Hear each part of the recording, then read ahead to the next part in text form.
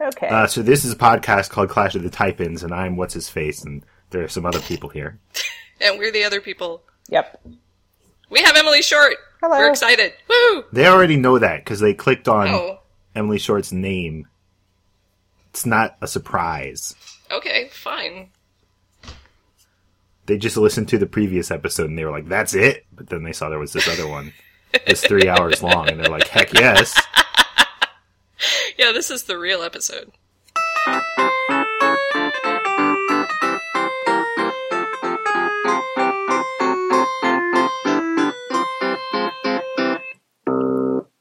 Emily, are you there? Yep. Ready to start? Yeah. Okay. When the seventh day comes, and it is time for you to return to the castle in the forest, your sisters cling to your sleeves. Don't go back, they say, and when will we ever see you again? But you imagine they'll find consolation somewhere. Your father hangs back, silent and moody. He has spent the week as far from you as possible, working until late at night. Now he speaks only to ask whether the beast has treated you properly.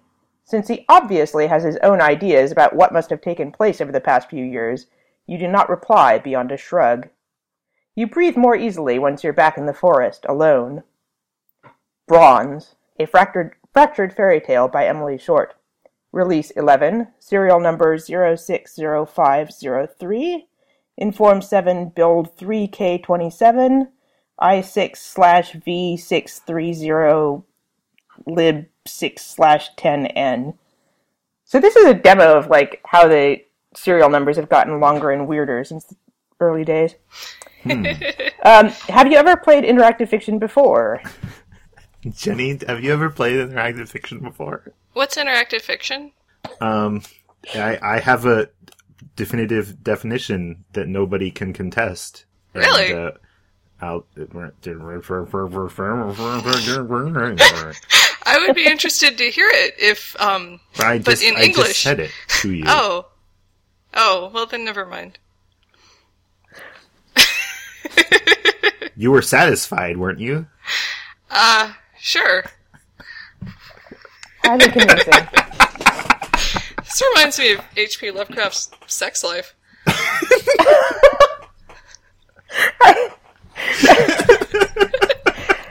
I don't even want to know how that connection was drawn. Apparently his ex-wife, described him as a perfectly adequate lover. Oh! Yeah. That was sweet of her. It was very nice. And he would always say, "You're satisfied, right?" And she'd say, "Sure." Right.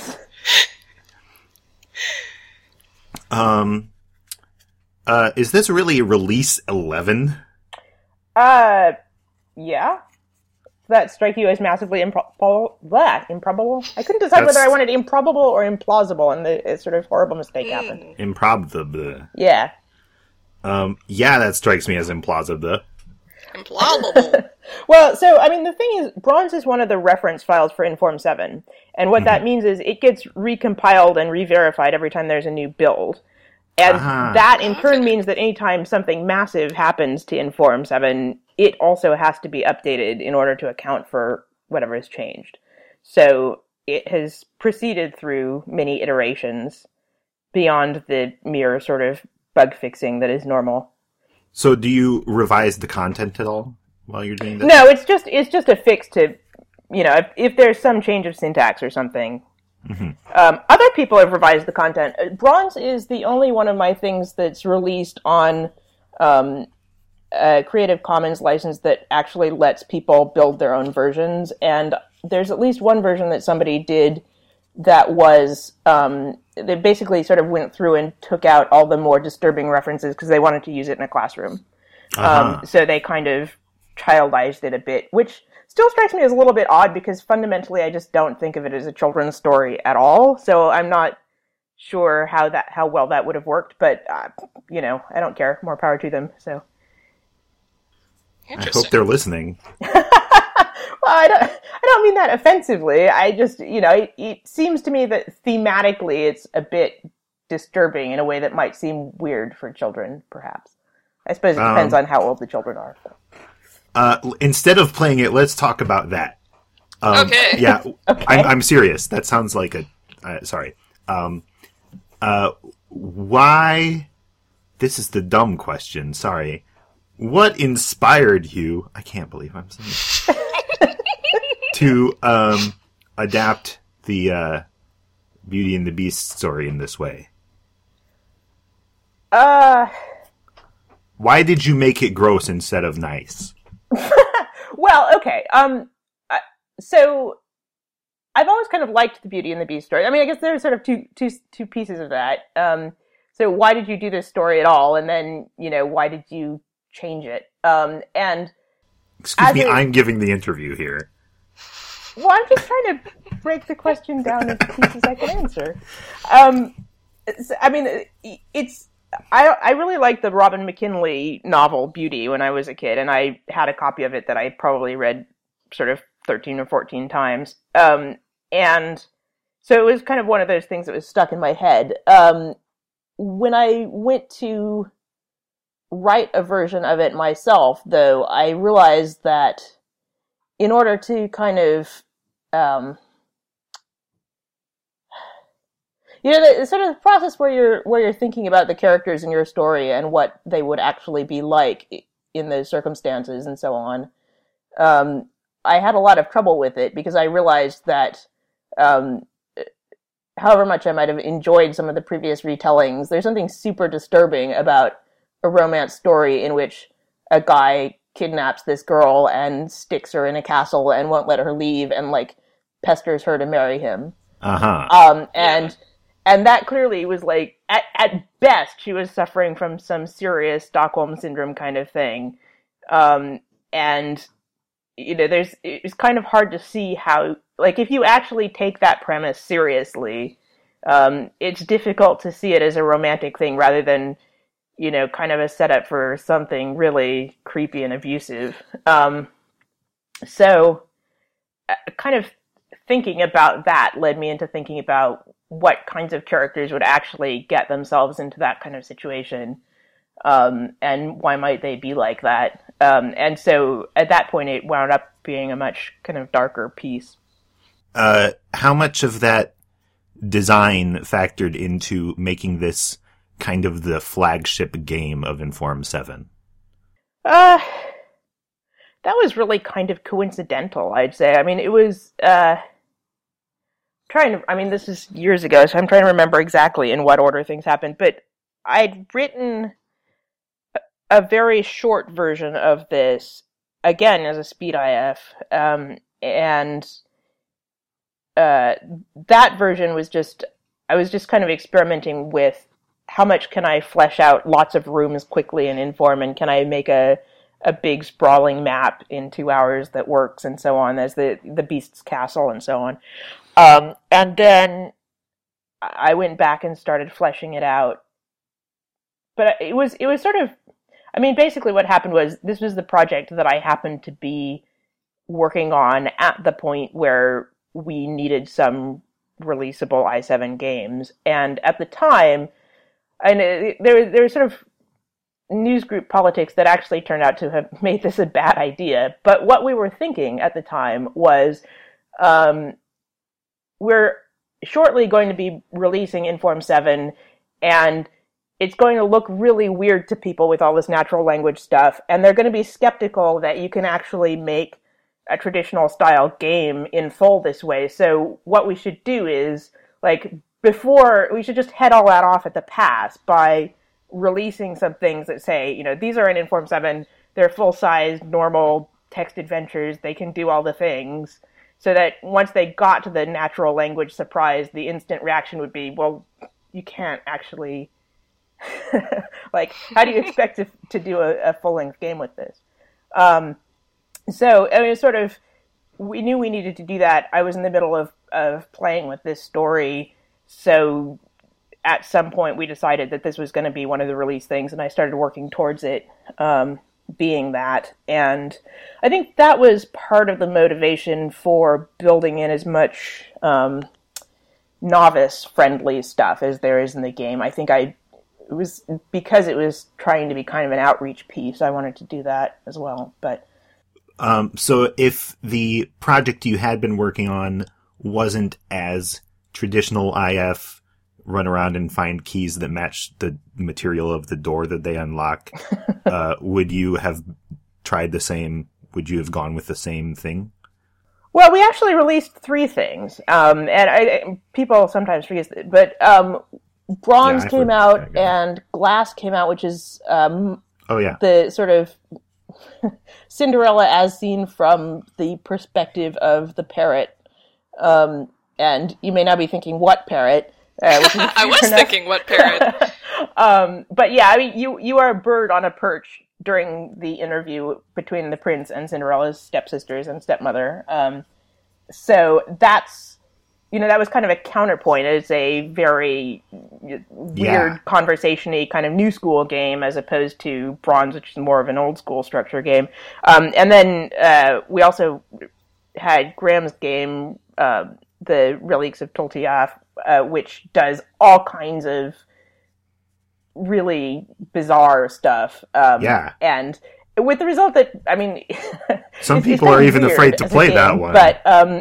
But it does things like have labyrinths that are constructed on the fly by moving the rooms around, and various other things that were kind of pressing the boundaries of what would be easy to program, but that was kind of the point.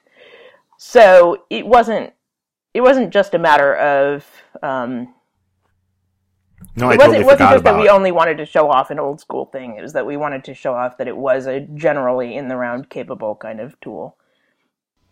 Sure. Mm-hmm. You don't want people to look at this and say, well, I can't have swords, I can't have ogres. How will I make a game? Yes, something like that. So, there's another thing that I want to ask about, but we have to get part of the way into the game first. So let's play. Okay.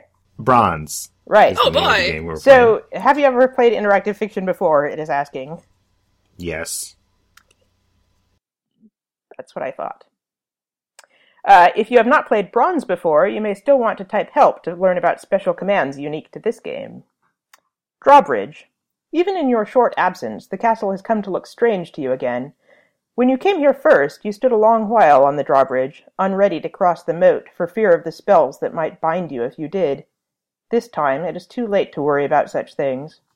An iron-barred gate leads north. Go north. Go north, first opening the iron-barred gate. You shouldn't be able to open it, heavy as it is, but it swings aside lightly at your touch. The beast said that it knows friend from enemy, and the castle, at least, still regards you as a friend. Entrance hall. There is no fire in the big fireplace, and no one is waiting for you here. The air is very cold. Over the gate, the old familiar warning sign is painted. Various passages lead deeper into the castle, north towards the central courtyard, southwest to the guard tower, east and west into the libraries, the offices, and the galleries. Somewhere in this maze he waits, and he should be told as soon as possible that you did return. An iron-barred gate leads south to the drawbridge.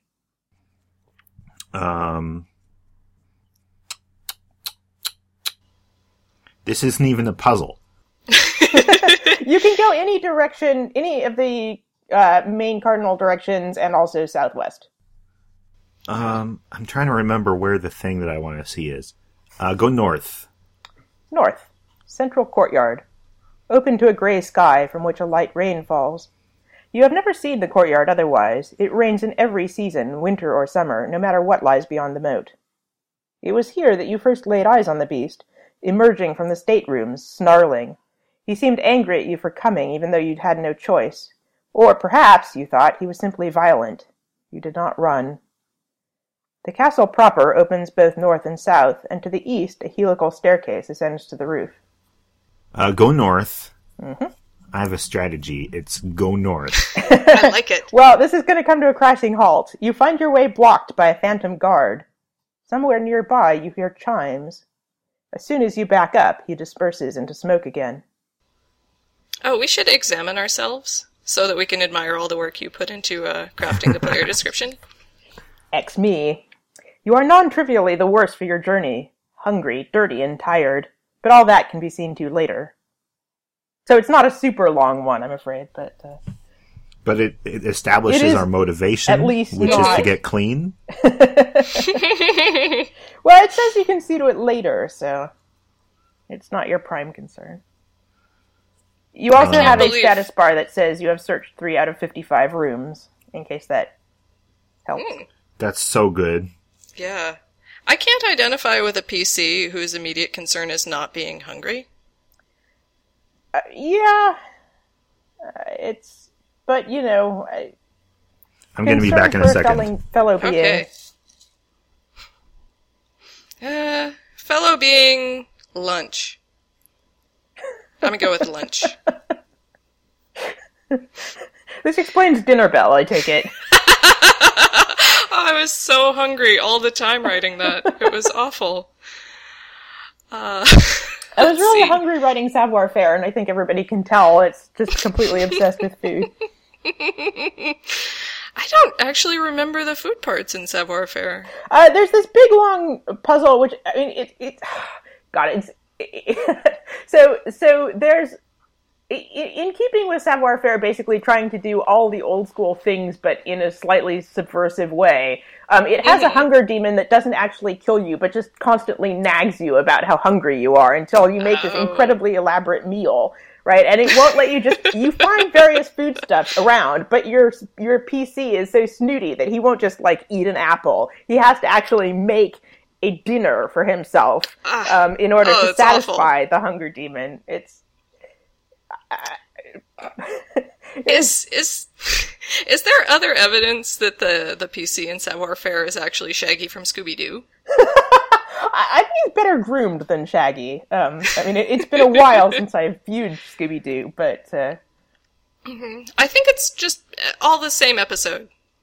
Yeah, well, some guy is tweaks. Pretending to be a ghost, right? That's the plot. With a rubber mask. No matter what he was doing before they take that rubber mask off, you know, levitating, like literally walking through walls. Well, because he has wires and projectors. Projectors let you walk through walls? Projectors let an image walk through walls, or seem to walk through walls. And also, hallucinogenic gas is pumped into all the carnivals to suggest... to make your mind open to spooks. That's... okay. That makes sense. I'm glad you're back, because you were the one who had the plan in regards to bronze. My plan was to go north. And that failed drastically. There was like a room where there was like a map on the floor. Yes. I think you might have to solve some puzzles to get to that. I hate solving puzzles. I could just bring up the source code and look for the description of the map if you wanted. No, we don't look at the source code on Clash of the Titans, I don't think. Yeah, we just read the version numbers. That's as deep down the rabbit hole as we go. I say bring the puzzles. Yeah. I was joking. I actually have solved every puzzle, so I'm kind of an expert. And I know how we solve this puzzle anyway, because I have it memorized. Yeah. What are our directions from here? North, which is the blocked one, east, which you haven't done yet, and south, back to the place you just East is the correct answer. East. Ground floor helical staircase. The steps from here rise towards the upper rooms and open out onto the bare courtyard. An obscene gargoyle sits where the finial of the banister should be. This actually is not the correct answer. We need to go back west. Now I'm wondering in what sense the gargoyle is obscene. Oh, yeah, we should examine the gargoyle. Gargoyle. He came up while you were bent over the gargoyle, trying to lift it. Taking that back to your room? He asked slyly. It won't work, but if you're lacking companionship, I could find an appropriate servant to see to your needs. You felt yourself blush. It's ugly, you said. I wanted to move it. Oh, you can't. He frowned at it. It's a remnant left here by an angry soul who managed to take some revenge despite his enslavement. There are a few others around, mostly in the crypt. They're immovable, but harmless. You reacquaint yourself with its appearance. Not too large, but stunningly ugly. A stone about the size of an apple, carved into a monster with outsized ears and eyes, not to mention outsized attributes elsewhere. Okay, I think I get a sense of how that gargoyle is obscene. So this actually solves the issue that I was trying to get to, where in this game, I believe that all the memories show up the first time you look at a memory triggering object. Mm-hmm. I was playing Counterfeit Monkey with friend of the show, Emily Bogheim. I got to say friend of the show. You did. It was exciting. And I didn't stumble over it or anything. That also settles for me how her last name is pronounced, which I have never known the answer to. It is Bogheim. Yes. And, I think. And we made her say her name on the show, right? We did. You should listen to the show. I should. Or I should pay attention to it while I'm editing it. Right. So in Counterfeit Monkey, if something has a memory attached to it, it says you remember this thing and you have a chance to remember that thing. So I have a bunch of questions about this. Okay. Do you consider that, is it a question of, in this game, you want to treat memories this way, and in this game, you want to treat them another way?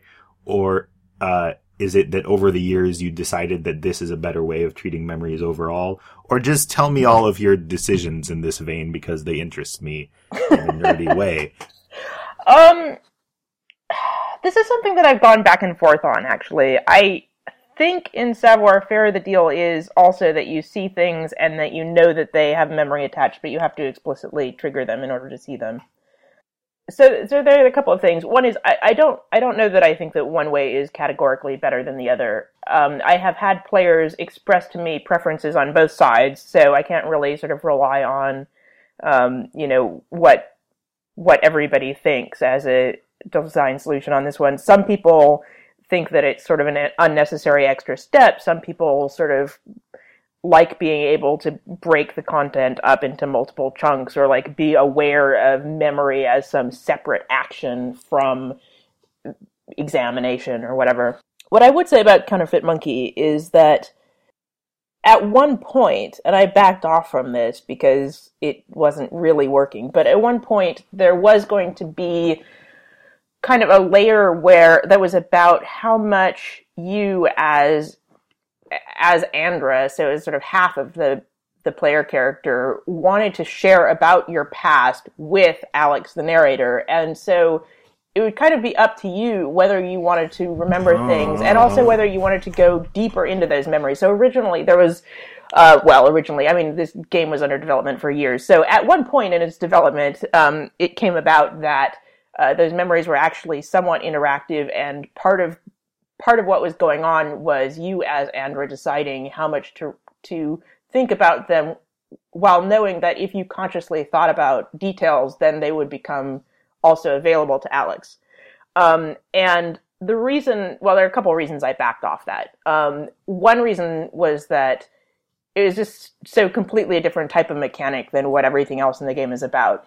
And I felt like it was just kind of jarringly strange to have, like, one part of the game is running around zapping things to take letters out in this goofy way, and then the other part of the game is this kind of weird, like, how far into the story do I want to go? And it becomes this much more, it just is a much more sort of wishy-washy kind of experience that didn't gel well with the other one. So that was one issue. I guess the other issue was that I felt like it put the player in a somewhat irritating position, which was that as a player, of course, I do want to know whatever details are going to be available to me about my protagonist. So there would never be a player, presumably, who just didn't want to see that stuff. And so I suspected that the play experience it would create would be an irritating one in which people triggered the memories, and then if they didn't want Alex to know, they did undo over and over and over again. And that's never a good thing that's not a good play style to evoke in your players. So that was not something I wanted get into at that Memory point. scumming, I think they call that. Yeah, well, I mean, I have run into one or two places where I think that actually positively works. Like the King of Shreds and Patches, where you induce Lovecraftian states of madness in your player character.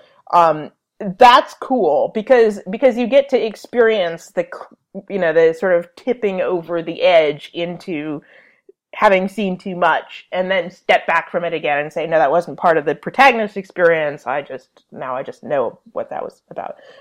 So that I felt it did kind of work. But for Monkey, it just, you gotta not throw everything that you ever think of into your game, is what I've discovered. I tried to do that with City of Secrets, and it was a horrible, horrible mistake. So, learning to not put in everything is important.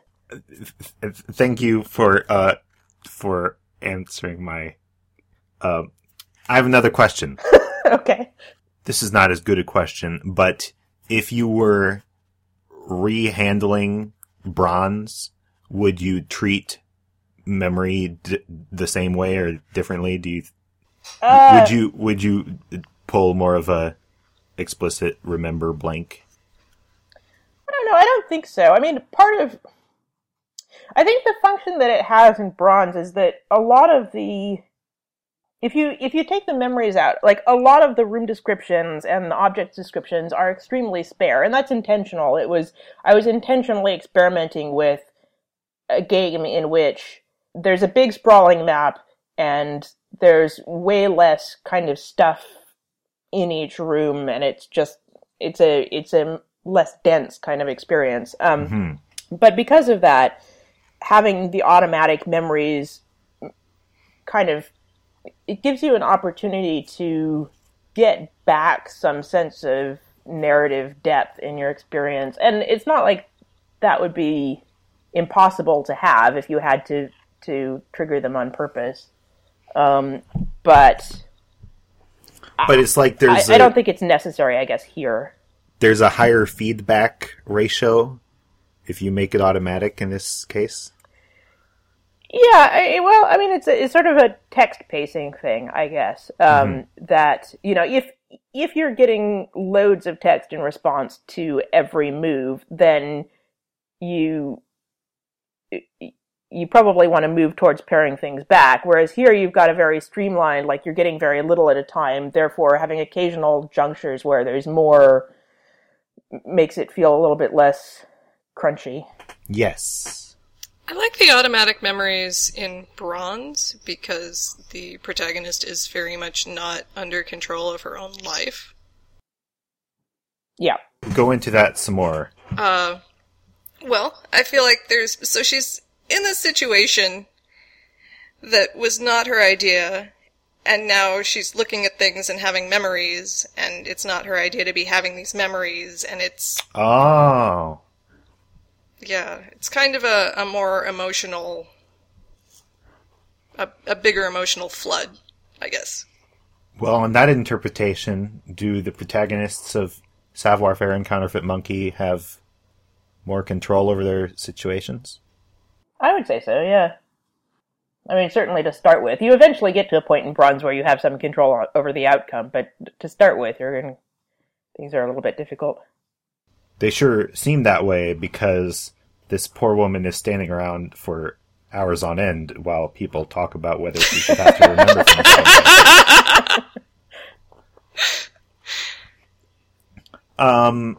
Let's continue play. I remember the solution to this one so we can get past it and find more stuff to pontificate about.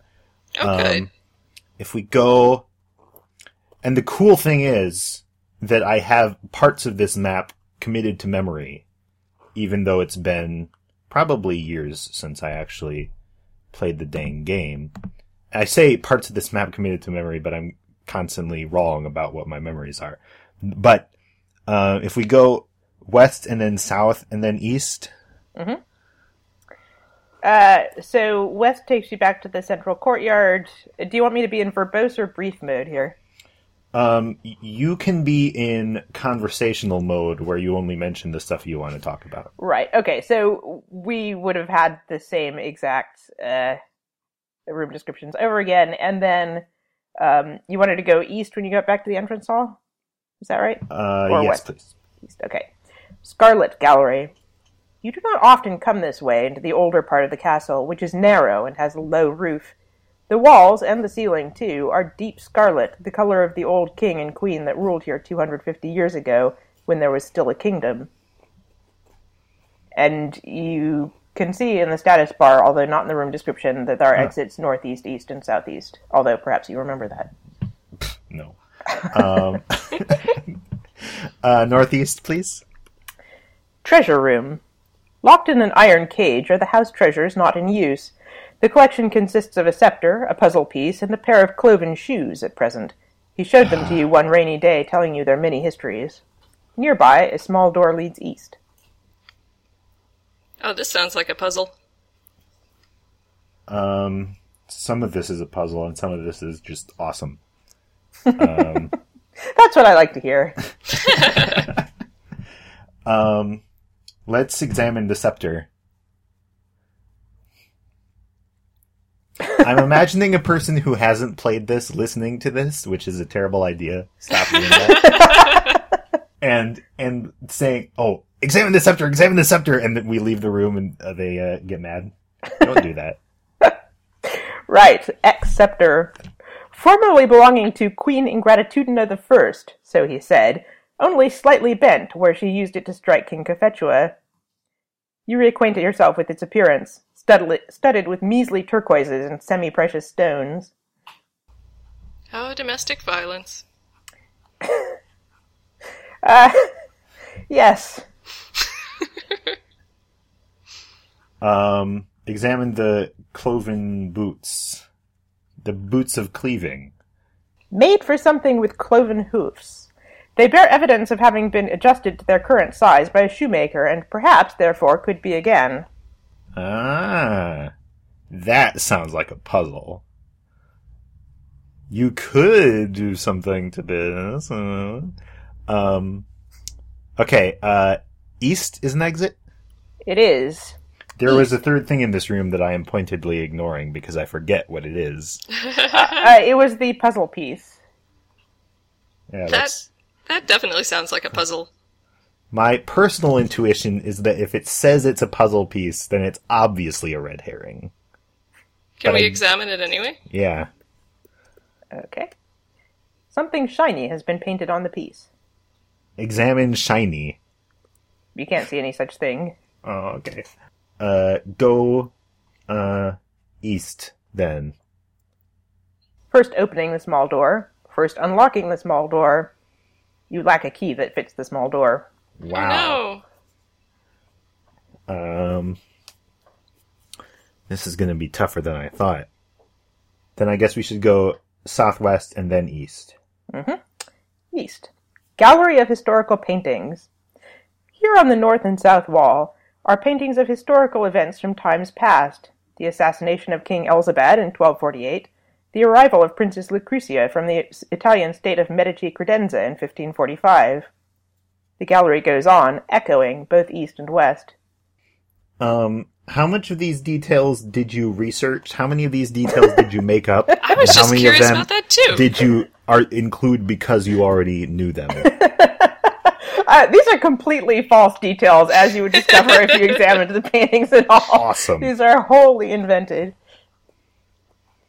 So how much of this takes place in actual Europe and how much takes place in fictional Europe? It applies rules of the universe that don't happen in actual Europe, as far as I'm aware. Yeah, it's not a specific place. I mean, certainly there, as you know, there were Medicis, right? But it's And I know there was Italy, and might still be. Yes. I mean, it's the same sort of.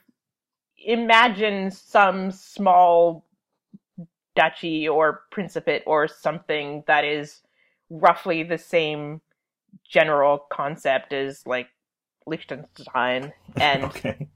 Only more fictional. More fictional than Liechtenstein? Yes. Is there such a place? You're gonna disappoint Jenny if you go any further. Okay, let's do what we were going to do in this room. This room... Oh, we were going to examine one of the paintings and not the other. The Lucrezia painting.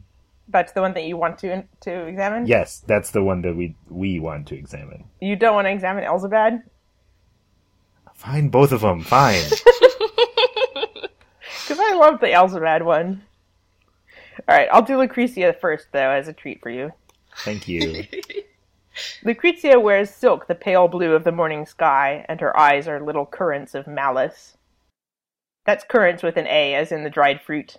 That's not like the description of the painting, though. That's the description of Lucrezia in the painting. Yes, but if you examine, say, Arrival or whatever, then it's all referring to the same painting. Oh, okay, all right. So examine Elzabad. You see his pointy slippered attendants wringing their hands, his wife wiping her eyes on an ermine muff, peasants grieving. Of Elzabad himself, there is only a pair of blackened feet sticking out from under the elephant. Oh. Wow. I don't know where they got that assassin, but I want one. It's high-quality assassination. Probably very expensive. So, we can go east from here? Yes. East. Room with a labyrinth floor.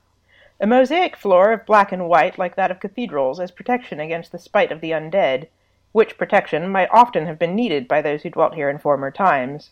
The way down is at the center of the maze. And our exits are what? West and down. Oh, let's go down. Down. Darkness. Though a dim light filters down from the room with the labyrinth floor, you can see almost nothing of the contents of your current location. So, Jenny? Uh-huh. I don't want to tell Emily this. Okay. But when I said that I had this map memorized... Uh-huh. I was wrong. Okay. And I think what I do remember might have east and west reversed. Oh, no. Yeah. Oh, that's terrible. So when we bring Emily back on the line, because we hung up on her... Oh, we did? Yeah, so she That can't was hear rude this. of us.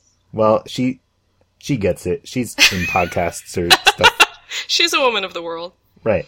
We're gonna start heading west instead of east. Okay.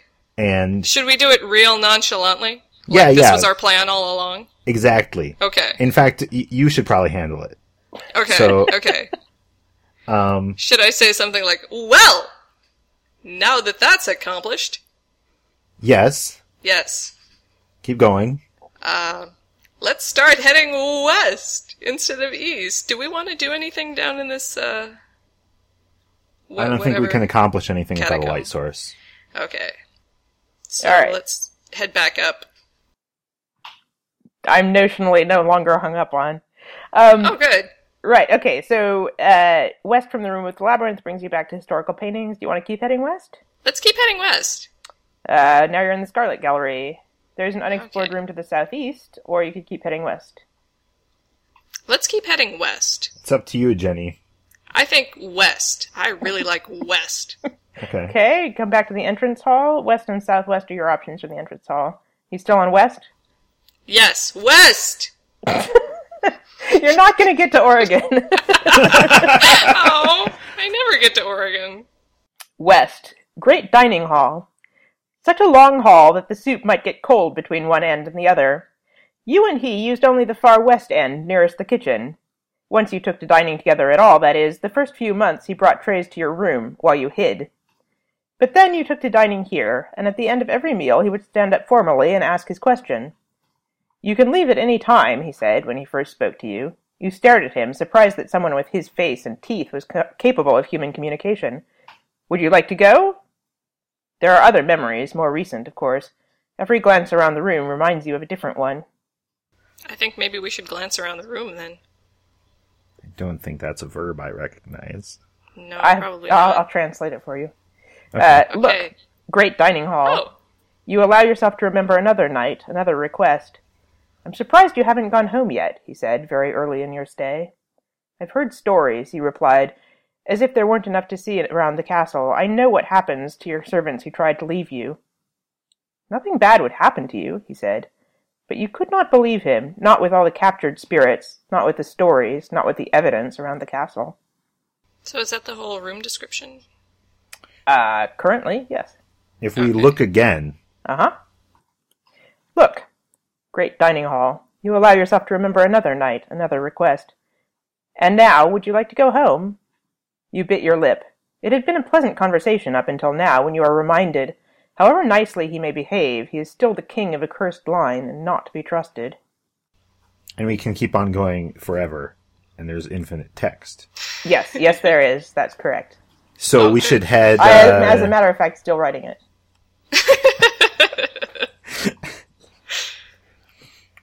Do you need this help? Is version 11 in base 6000. North and west are your options other than back east. West! All right. Enormous kitchen. Haunted with the spirits of chefs past, generations and generations of culinary geniuses, one can never predict its whimsies. Unless he's moved everything, the bell to summon them into action should be in one of the rooms upstairs. Exits north and east. I've run out of west, Ryan. Then I think we should go north. All right. North. Servant quarters. You've never come here before, and now you see why. Not a room friendly to visitors. It has the air of resentful, martyred suffering. Even his most unpleasant ancestors could not have grudged this place more paint, surely, and more straw for the beds. A decaying ladder leads down. I have given up on my mission of asking Emily to say interesting things about this game, and now I'm just trying to solve this puzzle that I said I could solve automatically. And I am stuck. What is it that you're actually trying to accomplish at this point? I'm going to get the chimes, and I'm going to put the thing on the chimes. That's the solution. And the chimes are in the southeast end in my mind. Because I remember, I think for a long time in my interactive fiction playing career, I had left and right, east and west mapped mentally reversed. I have that problem too. Okay. Let's talk about that for a while.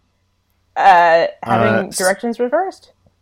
Let's talk about the thought process that went into making a big sprawling map. As in, what was wrong with me? No. Because that's my favorite kind. What are you talking about? Well, yeah, I mean, okay. Like I said, the map was mostly built out during the sort of speediff genesis of this game.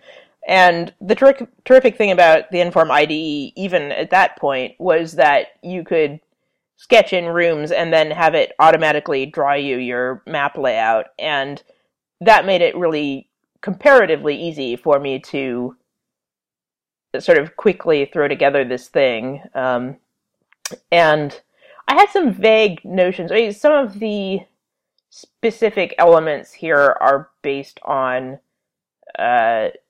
sort of French castle features that I either had seen in person or had seen in art history books and that kind of thing.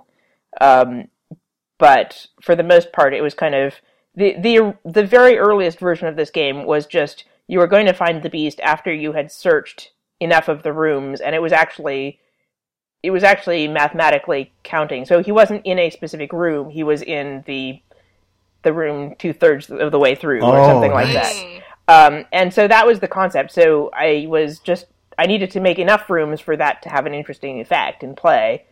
So I was kind of building it out, and then it was kind of sculptural, almost a sort of iterative process of adding more bits on, compiling, looking at the map that had generated, deciding if I wanted to, did I get the symmetry wrong? Do I want to add more stuff over here? And if so, upstairs and downstairs should match up and that kind of stuff.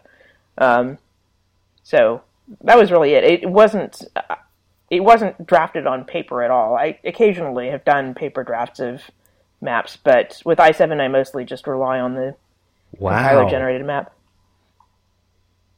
I can't Are you trying to imagine not doing a paper map? Yeah, and I cannot. That's like the center of my process. That is crazy. Jeez. So, we cannot play this entire game. And we were planning to play a game that I wrote later. And for us to do all the things we want to do, we can take as much time as we want to accomplish this. But when we solve the chime puzzle, we have beaten this game. Okay? Is that okay with you, Emily? Sure. All right. So we heard chimes when we were, I think, in the courtyard. What would have happened if we listened? You want to go back to the courtyard and hear them and listen? You could try that, unless Ryan remembers something. That works for me. Okay. This actually brings up another question that I could ask. So, this game has go to room implemented, right? Yep. Yeah. Well, Jenny likes that a lot, but I don't like that verb, personally. Do you dislike it as an author, or do you dislike it as a player? Or both, I suppose. Both. So... give us your manifesto. Oh, my manifesto is this. In a game, especially like Bronze, that's about exploring this crazy huge map, part of the experience of learning to understand it is trudging through individual rooms until you actually have that mental map. And if instead you are just selecting from a list of rooms that you've found, then you don't get that same experience, and that's an experience that I want to force onto people who play my games. Sure, it is like driving somewhere using your GPS. Yes. But I bet Emily has something to say about it. Not everybody likes that experience equally. I definitely know what you mean, and some of the time I find it rewarding as a player, and some of the time I don't. For Bronze specifically, a large part of the design concept in the later parts of the development were about how novice-friendly I could make it, though. Mm-hmm. And so it actually... Not only does it have go-to room, it actually comes with, although I don't know how many people actually bothered to download this, but it comes with a manual that has a partial map in it. Oh, nice. And the intention is, it will be interesting for you to wander around and see what's actually in these rooms, but I didn't want novice players to feel massively disoriented, and I also wanted, to some extent, to kind of honor the fact that while the player is unfamiliar with this space, the protagonist is not, so it makes sense to give a little bit of kind of the shape to represent the protagonist's initial knowledge, which is also why Counterfeit Monkey starts out with a full map, because half of your protagonist has lived there his whole life, so he knows where everything is. It's a surprise. I do like the full map in Counterfeit Monkey a lot. Yeah. I also like the phrase half of your protagonist. Uh-huh. That's exciting. I feel you can picture them stitched together if you like. So left, right, some sort of weird harlequin. Okay. Yeah. Wearing half a tuxedo and half a ball gown. Yeah. Yeah. I feel like some games are crunchier, with place as place. Mm-hmm. And then I don't necessarily want a go-to for those. But if there are games where the rooms are mostly providing functionality, and it's easier to remember what they're called. Like when you're on a spaceship. Yes, like when you're on a spaceship, and you're like, go to engine room, and maybe it's a really convoluted engine room, and you've got the mental map, flipped, and you're walking around going southeast. Because you don't know what starboard means. Uh-huh, and then you're, because you haven't played Captain Verduter's Plunder. Well, I pointedly did not put starboard and port. Which I have to say that I really appreciated, so thank you for that. Thank you. I was going to, and I was like, wait, this is terrible. This ruins everything for everyone. So it's just going to be a Metroid map. Yeah. Personal anecdote, Yes. Unrelated to this game, I went out on a paddle boat on the thing that they call a lake around here, which is just a big man-made canal. And it was very exciting driving this paddle boat and getting a chance to say, hard to port! Hard to starboard! You did not know what you were actually saying? Right, I was just saying your words. Your paddle boat companion was telling you to belay everything? Uh-huh, and then our paddle boat crashed into a bridge and exploded. Yay! That didn't really happen. Oh. We were fine. Disappointing. I didn't hit anything in the paddle boat. I know, I'm sorry. Anyway. Video games. So, I don't know, I think that even... I'm gonna just say an opinion. Okay. Get ready. I think that even... after what you've said about how the PC understands this space, I think that it's still not in keeping with what the map means for you to not have to walk all over it every time you want to go somewhere. What does the map mean, though? The hugeness of the map and the fact that some areas are not functional except into, make you remember things or understand the space better. Forget how this sentence started out. What was the question? What does the map mean? What does the map mean? The map means that you are in this huge, lonesome space. And not having to walk lonesomely from place to place, I think, interferes with that meaning. And of course, it's a meaning that I've, inserted into the map, and that probably isn't necessarily the intention of the author. But like I said, I got an opinion. Well, that's fair. Ryan, nobody's making you type go to room. And I'm flatly refused to do it. Okay. I have it on the authority of various players that this was a major reason that they found this game playable, where they had bounced off other IF. All so right. For some people, it's useful. If it interferes with your personal aesthetic appreciation of the game, then I accept that. Then I should just not type certain things, is what you're telling me? You should just not type certain things if they offend you, I think. Well...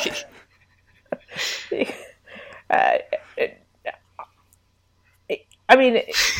Can I just say that this is our best podcast so far? It really is.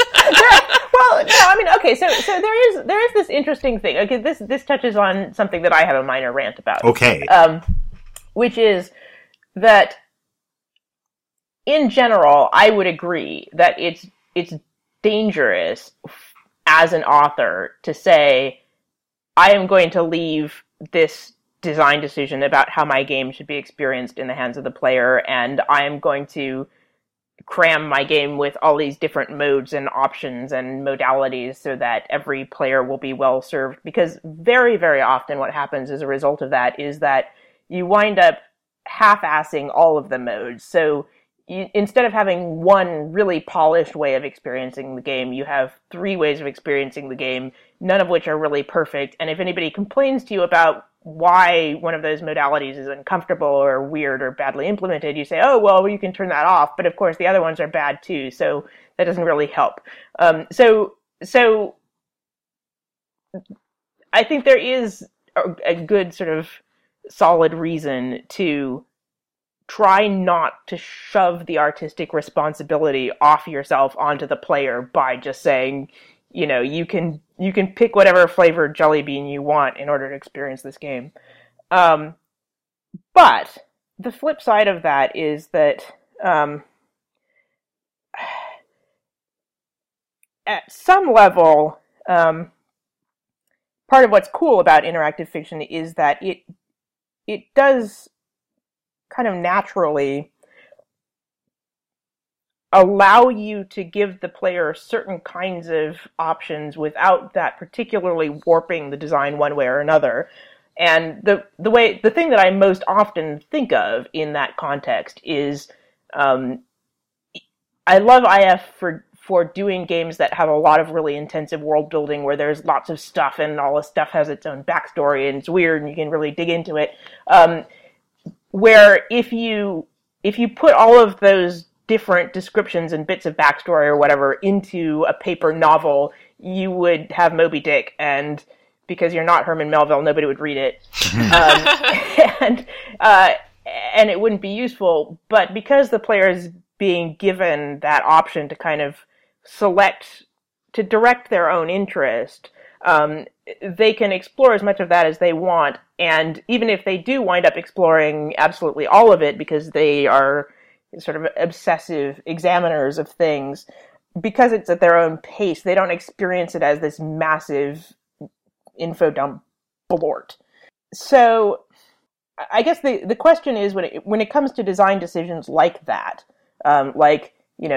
is it destructive to add this verb to the game? Will it make things easy in a way that somehow de-intensifies the experience? I feel like the particular example of go to room is something where, as a player, you could just decide to ignore that command exists, and then what you're left with is still functionally a game that feels like it has standard IF navigation, and it hasn't been pushed into being some different weird mode of thing that's badly accommodated, if that makes sense. Yeah. But maybe you disagree. That makes a lot of sense. And no, that I know something now that I didn't know a few minutes ago. Mission accomplished. Yeah, but I'm still not going to put go-to in any of my games. Okay. And I'm going to yell angrily at anyone who asks me to. Arguing with your players is a losing battle. No one actually has done that, but I'm prepared. Okay. Ryan, I think you should put go-to in your next game. You know what, Jenny? Yeah? This really is our best episode yet. I think so, too. I have to step away again. Don't do anything interesting while I'm gone. Okay. Oh my gosh. Hey, Emily. Yeah? Can we type go to courtyard? I could type that. He would never know. He would never know. We could pretend. In no way is he going to be listening to this later. Never! We could pretend that we took the long, lonely path. You head east to the entrance hall and north to the central courtyard. See, It hopefully gives you a description of your route. Okay, awesome. Now I'm not allowed to do anything interesting. No. So, I feel as though I should have an intellectual question for you about game design. What did you have for lunch? Gosh, that was a long time ago. Salad. And sort of a Greek salad with lemon dressing, and then also, how confessional do we want this to be? How confessional do you want it to be? I think this is the point where you're Andra and I'm Alex, and you're talking about lunch. Right. Well, okay, in the interest of full disclosure, I also had a couple of bites of Coronation chicken. Do you know what Coronation chicken is? I didn't know this before. Sorry? What's Coronation chicken?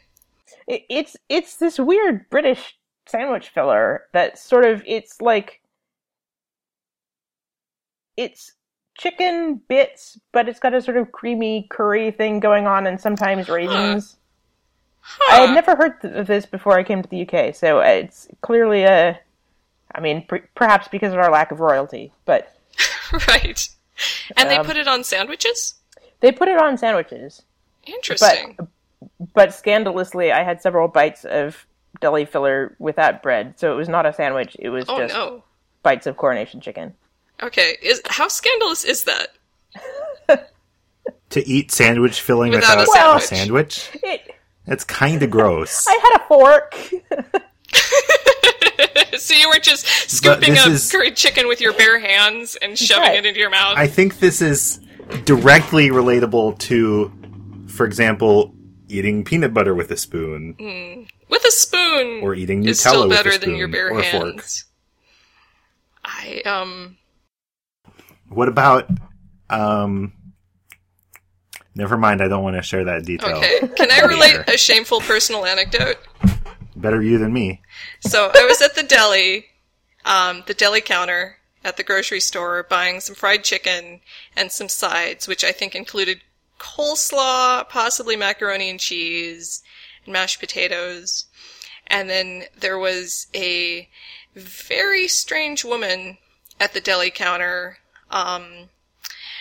sort of engaging me in conversation and asking the deli counter people for special favors and mispronouncing names of cheeses.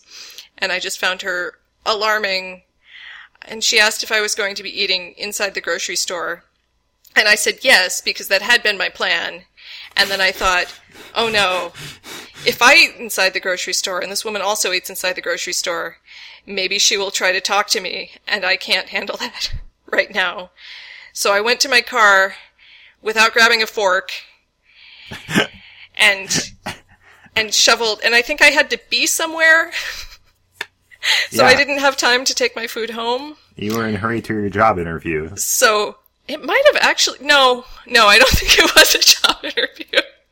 So I'm sitting in my car eating fried chicken and then shoveling handfuls of mashed potatoes and macaroni and cheese and coleslaw into my mouth with my bare hands because I thought another woman was strange. Jenny, that's a lot of sides. I know. I like sides.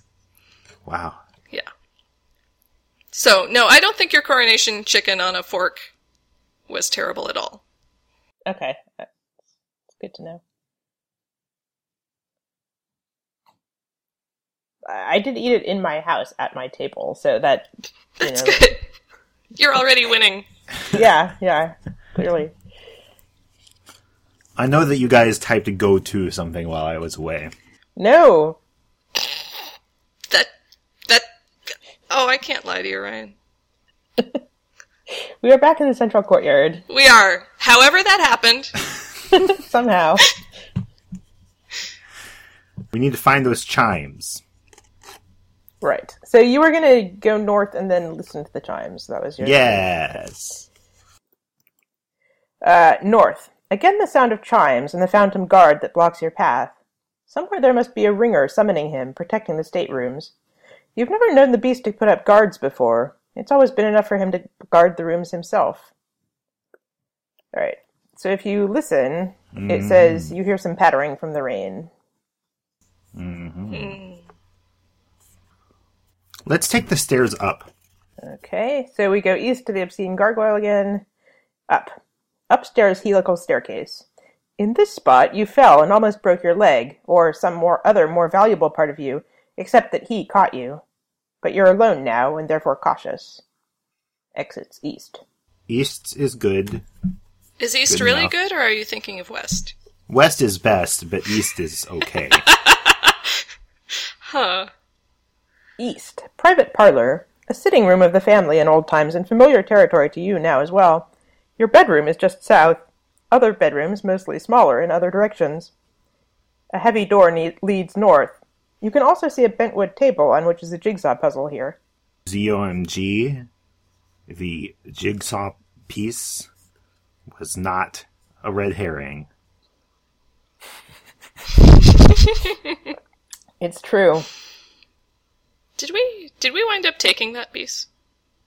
I don't think so, because I seriously thought, despite having played through all of this game before, that it wasn't important. It's, Yes? it's not what I would call vital, but it's not a total Well, red herring either. That is spoiler alert.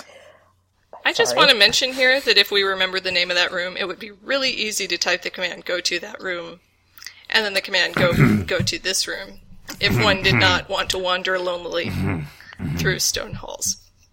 I just wanted to state that. Down, west, south, east. There's no down from here, so What? you'd have to go back to the staircase first. We're not at the staircase? You're in the South, private parlor. south down. South, down, west, south, south, east, east. No, it's east. Okay, south is not... Alright, I'll go south. South, crystal bedroom. A fantasia of gleaming... Well, now we're in a glittering crystal chandeliers. bedroom, Oh no! Jenny. I thought we went north from somewhere. I'm so sorry. Did we go Where east? was the... I really do not... I really do not remember going anywhere from the top of the staircase. You went east from the top of the staircase. We went There was east? a debate about Oh. wanting to go west, but west was I don't right. remember anything like that. And you said west is best, but east is okay, or something You know why else I that said didn't rhyme that? with east. Because I knew that we'd get to go west after we went east. So I was That's setting us true. up for the best direction. That's always true, that you get to go west after you've gone east. But once you go west, you never go. Well, unless you're doing a around the world in 80 days kind of thing, in which case. Yeah. That's true. In which case, you should go west. But he goes Is it- east. Well, he did it wrong. Well, no, because if he went west, he wouldn't have the advantage of the... Is that right? International Dateline, yes. Yeah, he has to You're go not west. doing spoilers for around the world in 80 days, but Oh, no. it's been out for a while, so. It's been out longer than Fight Club. Yes. Alright, you're now currently stranded in the crystal bedroom, and I'm not going to help you with the geography at all after that. Okay, Okay. north, Uh-huh. west, Uh-huh. down, Down. Right. south, Nope. No, east. east. West. Ah! Which It of doesn't those matter. do you mean? It's west. West. Okay, you're back in the central courtyard. South. Uh-huh. South. Ah, you're at the drawbridge, outside. North, What? east, east. No, it's north and then east and then northeast, Really? I think. Okay. I went east twice because Jenny said it so firmly, and you're back in the gallery of historical paintings. Jenny! West, northeast. Okay. Okay, now you're in the treasure room. Okay. Sorry, Ryan. I forgive you. I guess you don't really get that lonely wandering effect if you've got somebody else shouting directions at the same time as you. No, but we wouldn't have that fantastic 20 minutes of radio if we had typed to go to treasure room and remembered that it was called treasure room. Yeah. Right. This is all riffs in my Anchorhead recording was. I don't think he's actually going to release it now, because it's kind of an impossible edit. Yeah, let's take that yeah. puzzle piece. Fake puzzle piece. The iron cage isn't open. Oh no! Everything is terrible. Can we open She it? knew that was going to happen. Or is it She locked? let us do all that stuff, Jenny. Ah! But you wanted me to let you. That was...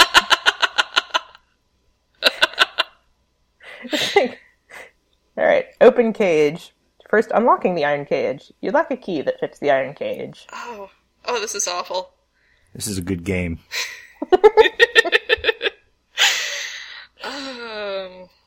Well, okay. I'm sure the key is elsewhere in this giant castle.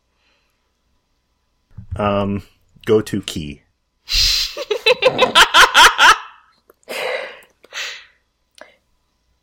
Go to key. The current problem cannot fully be dealt with until you've addressed another issue. Further exploration is called for. Explain thing. That's not a verb I recognize. Think. Yeah. Think. Your goal is to discover the beast. You might try exploring and looking for him. Tantalizing leads at the moment include the small door. Jenny, the think is implemented. Yeah! I know! And it's extremely helpful. I'm excited by that. I was kind of like halfway expecting what a good idea. But no, I should have known better. Wow, okay. Yeah. Where Do you was that remember where the small door? door was? The small door... Wait, I'm not going to be tricked. I can't tell you the answer to that. No! Oh, we almost had her, too. Small door. Go to small door. Go to small door. It is not necessary to specify movement within the room. In other words, the small door is already Small right door? here. Oh my gosh, the small door was coming from inside the room. Examine small door. It is closed and locked. Oh, Kiss right. small door. Oh. This is a Only fairy do that to tale. I someone know how they work. Something animate. You know, that's not even true. You I can kiss know. basically anything. Yeah. Other than Yeah, a concept.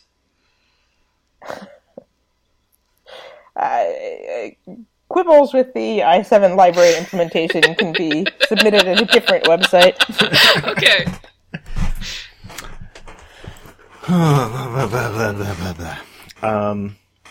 So presumably there's another key to the small door elsewhere in the giant castle. A small key. Yeah. It would have to be. To match the door.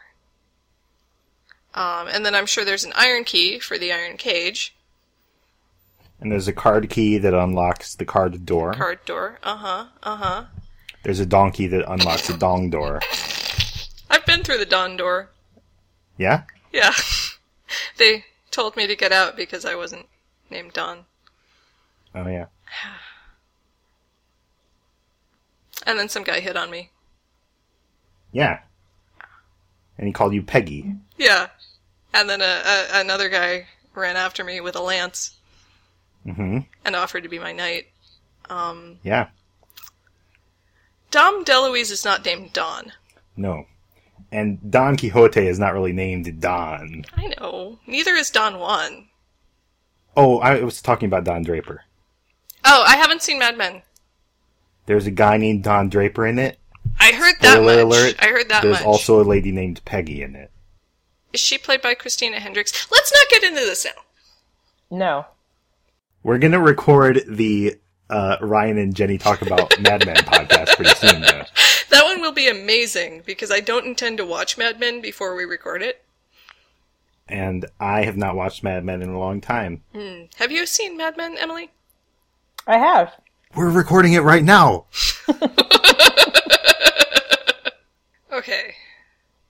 I've forgotten what we were making jokes about which keys open which doors. Yeah. Yeah. That was actually a better line of Yeah, the things Don than key and the Mad Mon Men. key. Yeah. And the lime key. That doesn't work. No. No. A key lime could unlock a lime door, though. It could. In Kingdom of Loathing, you can make key limes out of any of the keys that are in the game. Can you make pie out of the key limes? You can! And then Okay. you can eat the pie and you get the key back. Hi, Emily. Did you have, like, some kind of interactive fiction you wanted to play? No, that was me making a noise of self-censorship. Right. Yeah. Emily disagrees with that game design decision. She thinks the key should be expended permanently. It used to be. No, it's more the picture of your stick self going through the... No, I'm not going to explain what I was thinking. But this is a podcast. Yes. So, we are going to find some kind of key. Oh, wait, what was the other lead we had? It's probably still on the screen after all the talking we've done and typing we haven't done. So it's encouraging you to look at the small door. You are in the treasure room with the cage of objects, but you can't open the cage currently. But when we typed think, there was another thing besides the small door, wasn't there? It says that your goal is to discover the beast and that you should explore and look for him. Did it say leads? Read verbatim what it said. Your goal is to discover the beast, semicolon. You might try exploring and looking for him, period. Tantalizing leads at the moment include the small door, period. Okay, so leads include just the small door. Yes. Yes, okay. She is lying to us. She said a second thing, and now she's obfuscating it. I did not. She wants to keep us trapped in this castle forever. She does! She's secretly the beast. And we're secretly the dual personality protagonist who can choose to remember things. Yes. Wow. We are discovering so much about ourselves. Ourself. Yes. Okay, let's not go down the rabbit hole of discussing which pronouns we should use for our dual protagonist self. Ourselves. Right. That. I feel like we should probably explore some more rooms. I suppose you just want to type in explore some more rooms. Yes, I do. No, I don't. What I want to type in, what I would type in if you were not here being half of my protagonist, would be go to Crystal Bedroom. Well, I could probably be persuaded to disappear momentarily. Okay. Ryan, do you need something from elsewhere? Some yarn? Southwest, west, north, I think another north, no. East, up, east, south. Yes, you're back in the Crystal Bedroom. Woo! Okay, good job. Because she typed in go to Crystal Bedroom while I was saying those directions. Okay. Are there things in here? Crystal Bedroom, a fantasia of gleaming and glittering, chandeliers and mirrors. All that shines or reflects has been moved here into this room that you inhabit, which he never enters. The south end of the room is most dazzling because of the daylight from the balcony. Puts us in the northern hemisphere. I feel like we're pretty solidly in Europe. Well, or we could be... Never mind. All I know is it's after the Industrial Revolution, because that was when Bentwood started being a thing. You're assuming that during the I Clinton knew that Bentwood started being a thing at a particular time. You're right. You're right. I think I'm assuming that you had the same history of furniture class. Yeah, I didn't, FYI. Which is a bad assumption. Okay. There's also some so super it could be any time. anachronistic music in Savoir-Faire, for what it's worth. Anyway. Wait, do you mean intentionally anachronistic? No. Or you... Okay. No, You just screwed up. Yes, since you failed, Emily. No one plays Savoir-Faire. The music's wrong. I mean, in my defense, you have to intentionally... Oh, never mind. Okay. Savoir-Faire is really good. All right, you're in the bedroom anyhow. Okay. Can we examine some mirrors? Mm-hmm. You learned, long ago, that the mirrors would keep him away, and then, when you had less need to keep him at bay, you kept them anyway, so as not to disturb him by just returning them to the rest of the palace. Take key. No key has appeared in this description. And... You can't see any such thing. Okay.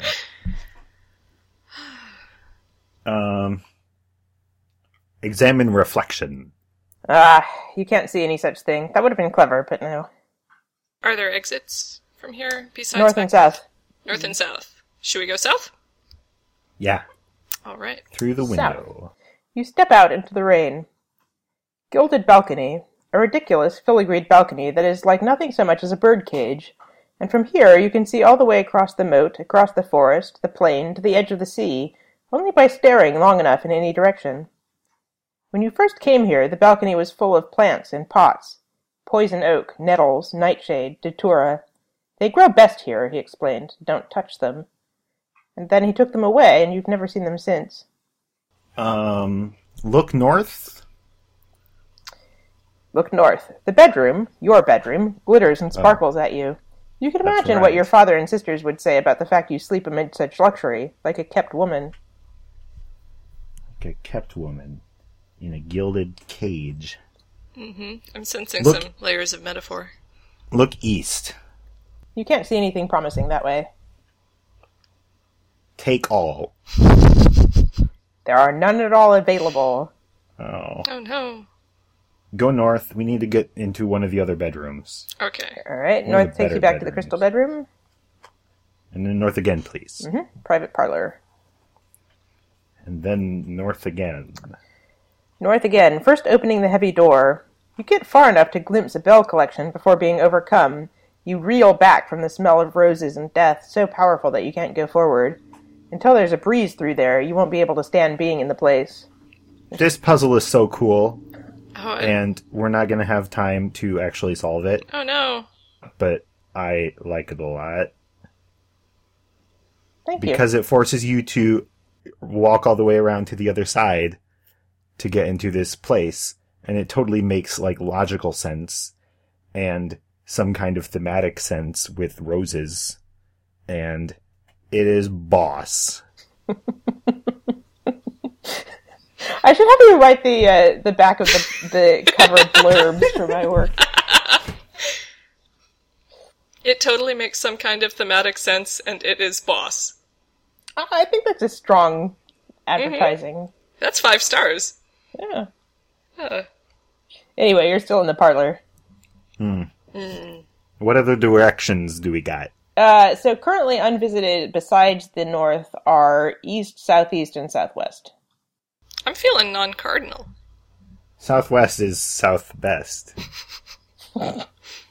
Southwest it is. Green bedroom. Having more personality than most of the bedrooms, it was decorated for someone specific and has been left that way, green and white, with a simple rustic cast unusual for the palace. The chief exception is the royal portrait on the wall. Oh, let's examine that. Ex-portrait. That was me, he told you, before I was changed. Do you think I was handsome? You shrugged. Handsome, yes, but proud, selfish, resentful, perhaps cruel. The painter did not do justice to your personality, you replied. You're wrong, he said, and I put this painting here to punish the woman who slept here. She treated me with justice, and I could not forgive her. He refused to tell you the rest. You like me more than you should, and trust me less, he said. If I told you the rest of this particular story, you would neither trust nor like. There, that's a warning for you. You reacquaint yourself with its appearance. A portrait of a young, arrogant king, not a prince, but one who inherited early and used his power from the beginning. He stares out with bitterness, perhaps even resentment. There are a lot of pauses where we process what we've heard that I have to edit out because it's dead air. I know. And it's going to sound like we immediately knew what to do next. We should just edit out the next, 2 hours, and then it'll sound like we're very smart. Oh, wow. Very I'd listen to that. I would too. Go... no. Was there a furniture in this room? The only thing it's mentioned is the portrait. Okay. So this was the wrong room. Clearly. Unless there's something behind the portrait, which people seem to think there should be. Move portrait, s'il vous plaît. It is fixed in place. Maybe we should try, what did we have, southeast? Is an option? Jenny. Yes. Don't tell Emily about this. Okay. I'm going to write a game where there's a busted Model T. Okay. And when you try to move it, it says that it's broken in place. Oh, I like it. Okay. When Emily sees that in the game, she's going to be really surprised and amused. Hey, Emily, we want to go northeast. Okay. Back in the private parlor? And then... Yeah, I lost it. I forget which way is the one we haven't gone. It was either northwest or southeast, I think. We had another non-cardinal. East and southeast are remaining. Okay. Southeast. You would have a nice little diagram of this if you were actually looking at the game. Yeah. Empty... This is a good medium for this particular It really game, is. Empty bedroom. Like a monk's chamber compared to every other part of the palace, just bare walls now. Here your father stayed when he made his ill-fated journey to the castle. The beast told you this on your first visit. On the wall, as a curio, hangs an open shackle, sign of the only person ever to have escaped the power of this place. Ah, we want that shackle. I think. Get shackle? Yes, please. You acquire the shackle and assess it curiously. Your father claims to have been chained up, but the beast never made the least effort to restrain you with chains or bars. On the contrary, but that remains a puzzle. You reacquaint yourself with its appearance. Curious object, a broken shackle. Nowhere else in the castle are there any chains or ropes or devices of torture. There's never been a need for such physical coercion. I think we need to go back northwest and then east. Yes. Guest bedroom. Made up for the reception of a guest who will never arrive again. A tapestry recalls the story. Still here, at the center of the room, is the stool you and the beast used the time he tried to teach you how to dance. Not a great success, but more effective than the experiment with the stilts. He's not upstairs, then. There's nowhere in these rooms he could have been hiding, no space large enough to conceal him. Perhaps he's downstairs somewhere in the east wing. That would make sense. You find these rooms dreary and cold, but he spends time there when he wishes to be alone. Perhaps... Perhaps what? It's a ... Perhaps he's there. Okay. I feel like there wouldn't be a stool if we weren't expected to stand on it later. Oh, absolutely.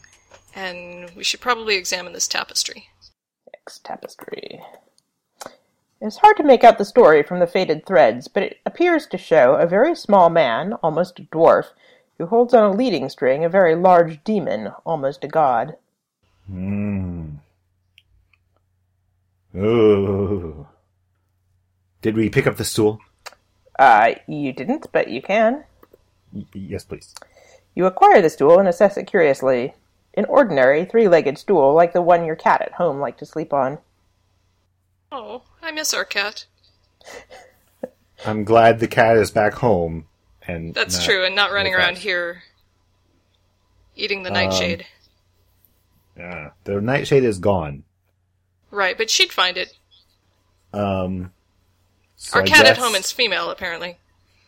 Yes. Cats don't really have... You just decide for them, I'm pretty sure. I feel like there is a part of the cat you can look at. I've not heard anything like that, no. So how's vet school going? Great! We're learning all about chairs? So let's go west-west. Okay, that takes you back to the upstairs helical staircase. And do we have anywhere to go here but down? There's back east, but those are your only options. So let's go down, and then west, and then south, and then okay. I feel like east. I should mention, since I think you've probably forgotten, that there is a southwest from the entrance hall as well. Jenny! Sorry. I blame you. That's fair. Could we go that direction that you politely noted? Guard tower. A round tower offering protection to the guard drawbridge. So he's not among the kitchen things. Perhaps he's over in the east wing. That would make sense. You find these rooms dreary and cold, but he spends time there when he wishes to be alone. Yeah. Same text as before, yes. And we can't go anywhere but northwest from here, Northeast, right? yeah. Northeast. But there's something cool here, right? I think you're thinking of a different place that you have also not gone. No, I was just hoping that you would, reveal it to me. I was trying to psych you out. Okay, then go back to the... entrance hall. This is really good, because I made this point earlier about how wandering around in a map like this is such a valuable experience, and now we're forcing listeners to have a terrible experience. What were our exits? Any cardinal direction, and then the guard tower with nothing in it is southwest. But our nice lady seems to think that he's in the east wing, so her name is Nice Lady. Nice Lady and the Beast. Yeah. Nice Lady and the mean guy. Nice Lady and the guy who could be nicer. Yeah. Yes. Okay, let's go to the East Wing. Alright, you're back in the Scarlet Gallery. Again, I will mention there is a direction that you have not explored from this location, which is southeast. Okay. Ah. Let's go southeast. Southeast. Scarlet Tower. A little hexagonal room from whose narrow window you can see the moat, the lawn, and the beginning of the forest outside. On the windowsill, a helmet waits for the use of the sentry. He's not down here, then, in the east wing. He must have gone to one of the more difficult parts of the castle, the staterooms or the crypt, one of the places he knows you hate to visit alone. This does not bode well for his state of mind. Will he be angry? It has been a long time since he was truly angry at you, but you can't deal with that until you find him.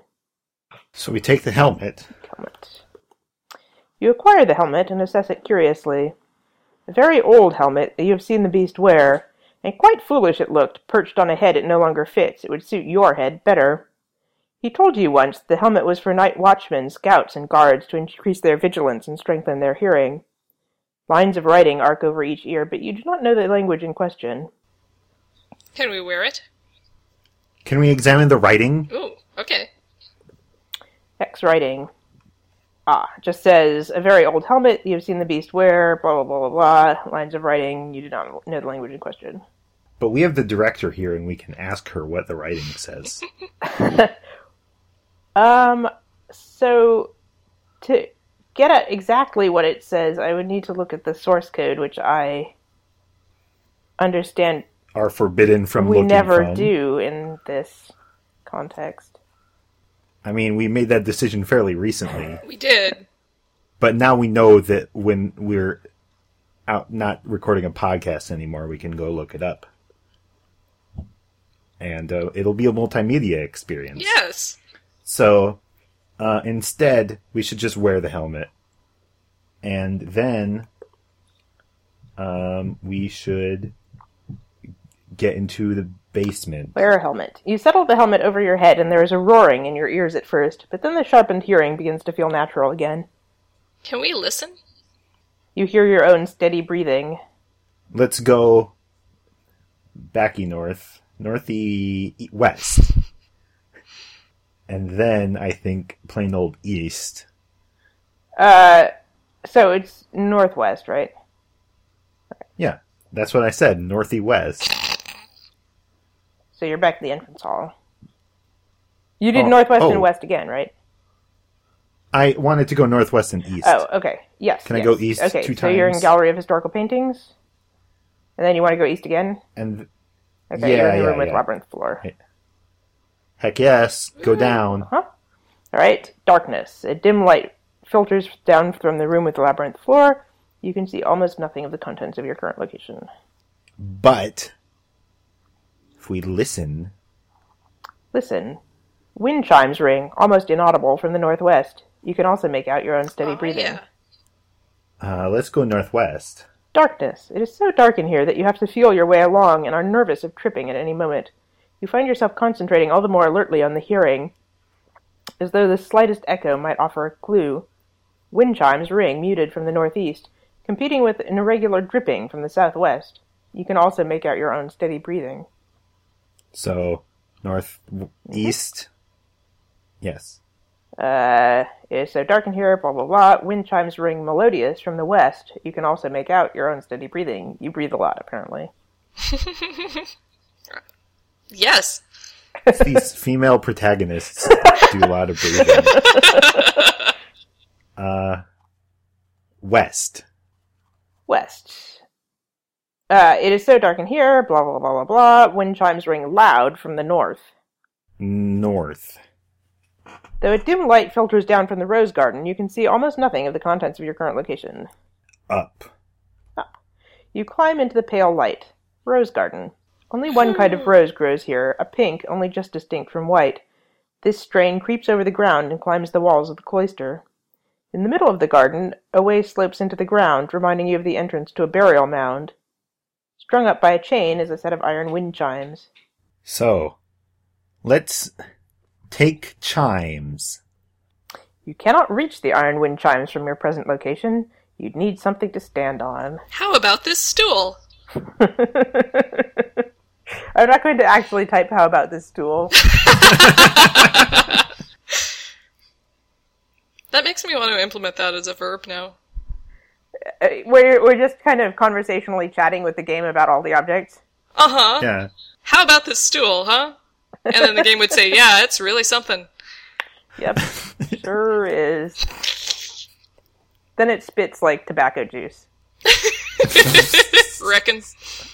Right. So, how would you like to attempt to use the stool? Drop stool. Stand on stool. Kick out stool. It's not that kind of game. Drop okay. stool. You set the stool next to one wall. Stand on stool. You stand a little precariously on the stool and are now more or less the same height as an ordinary person. Take chimes. You did not put down the stool in the right place. Now, take chimes. The chimes have been locked to the chain that supports them. With a key? I'm so annoying. I'm so sorry. Keys, man. Hate them. I actually did not remember that was going to be a thing. I thought that you were going to be done at that moment, but no. Nope. some lady from the past has ruined everything. I mean, biblically, that's kind of true of most things. Oh, Jenny. I'm just saying. Do we have any exits from here besides down? Yes, there's south and southeast. Let's go, south. South. I was gonna let Jenny decide, but I'm mad at her. Oh. You decide that you'll need to get down first. You get off the stool. Cloister Walk. A pleasant cloister overlooking the rose garden to the north. You've walked it many times, seeking to waste the excesses of time at your disposal. West and east are also exits from here. West. West. You find your way blocked by a phantom guard. Somewhere nearby, you hear chimes. As soon as you back up, he disperses into smoke again. East. East. Walk's End. Lucrezia, they say, died here. It's only a turning point in the corridor with a bench. On the stone bench are some discarded embroidery materials. Oh. A clue. Uh-huh. Take materials. You acquire the discarded embroidery materials and assess it. Ooh. Bad pronoun. Assess it curiously. A few weeks ago now, he came to you with a quick step. Look, it took me all morning, but I found this. Holding out the basket of threads, the folded linen, not in bad condition either. What is that for? You were never much for sewing things at home, even before your mother died. I thought, since you're so bored here... He lowered his arm. When I saw more of the world, I knew a number of young ladies who were very fond of it. My sister liked to make stories with hers. You opened your mouth, looking for something to say. I see, he answered. The world has changed. What do young ladies do now? Don't know, you reply. My father fell on hard times. We live in the country. I'm more or less a milkmaid these days. At the word milkmaid, his mouth twisted a little and he shrugged. I cannot provide any cows, he said, after a long time. You reacquaint yourself with its appearance. The little that is already done is old-fashioned black work like your grandmother's mother might have stitched. And there's an exit south. Okay. What girls these days do is get drunk and listen to jazz music. What girls these days do is get kidnapped by monster humans. That's true! It's demonstrably true. Let's go south. South, scrying room. A place for consulting with servants, summoning them by their instruments and allowing their spirits to manifest in the mirrors. But you know this only from explanation, because the mirrors and the glasses have been broken or carried away to the crystal bedroom when they ceased to reflect anything that gave pleasure to their master. Nearby, a small door leads west to the treasure room. A small key hangs beside the door. Yes! I bet that small key opens the small door. Oh, Jenny, don't get your hopes up. Oh. You're right, it was a foolish idea. Let's take the small key, and only in deference to our listeners will I permit Jenny to ask Emily to type in go to treasure room. Emily, can we go to the treasure room? Okay, you take the small key. You acquire the small key and assess it curiously. The key is of the sort of delicate design intended to unlock more than one thing. The small key unlocks the small door. And I will now type go to treasure room. But, because it's being perverse, what happens is you head north to Walk's End, then northwest to the Rose Garden, then down to the Rooted Room, then west to the Gallery of Historical Paintings, then west to the Scarlet Gallery, and finally northeast to the Treasure Room. So you've just gone around. I really had the same emotional experience. No, I didn't. You're back in the treasure room now.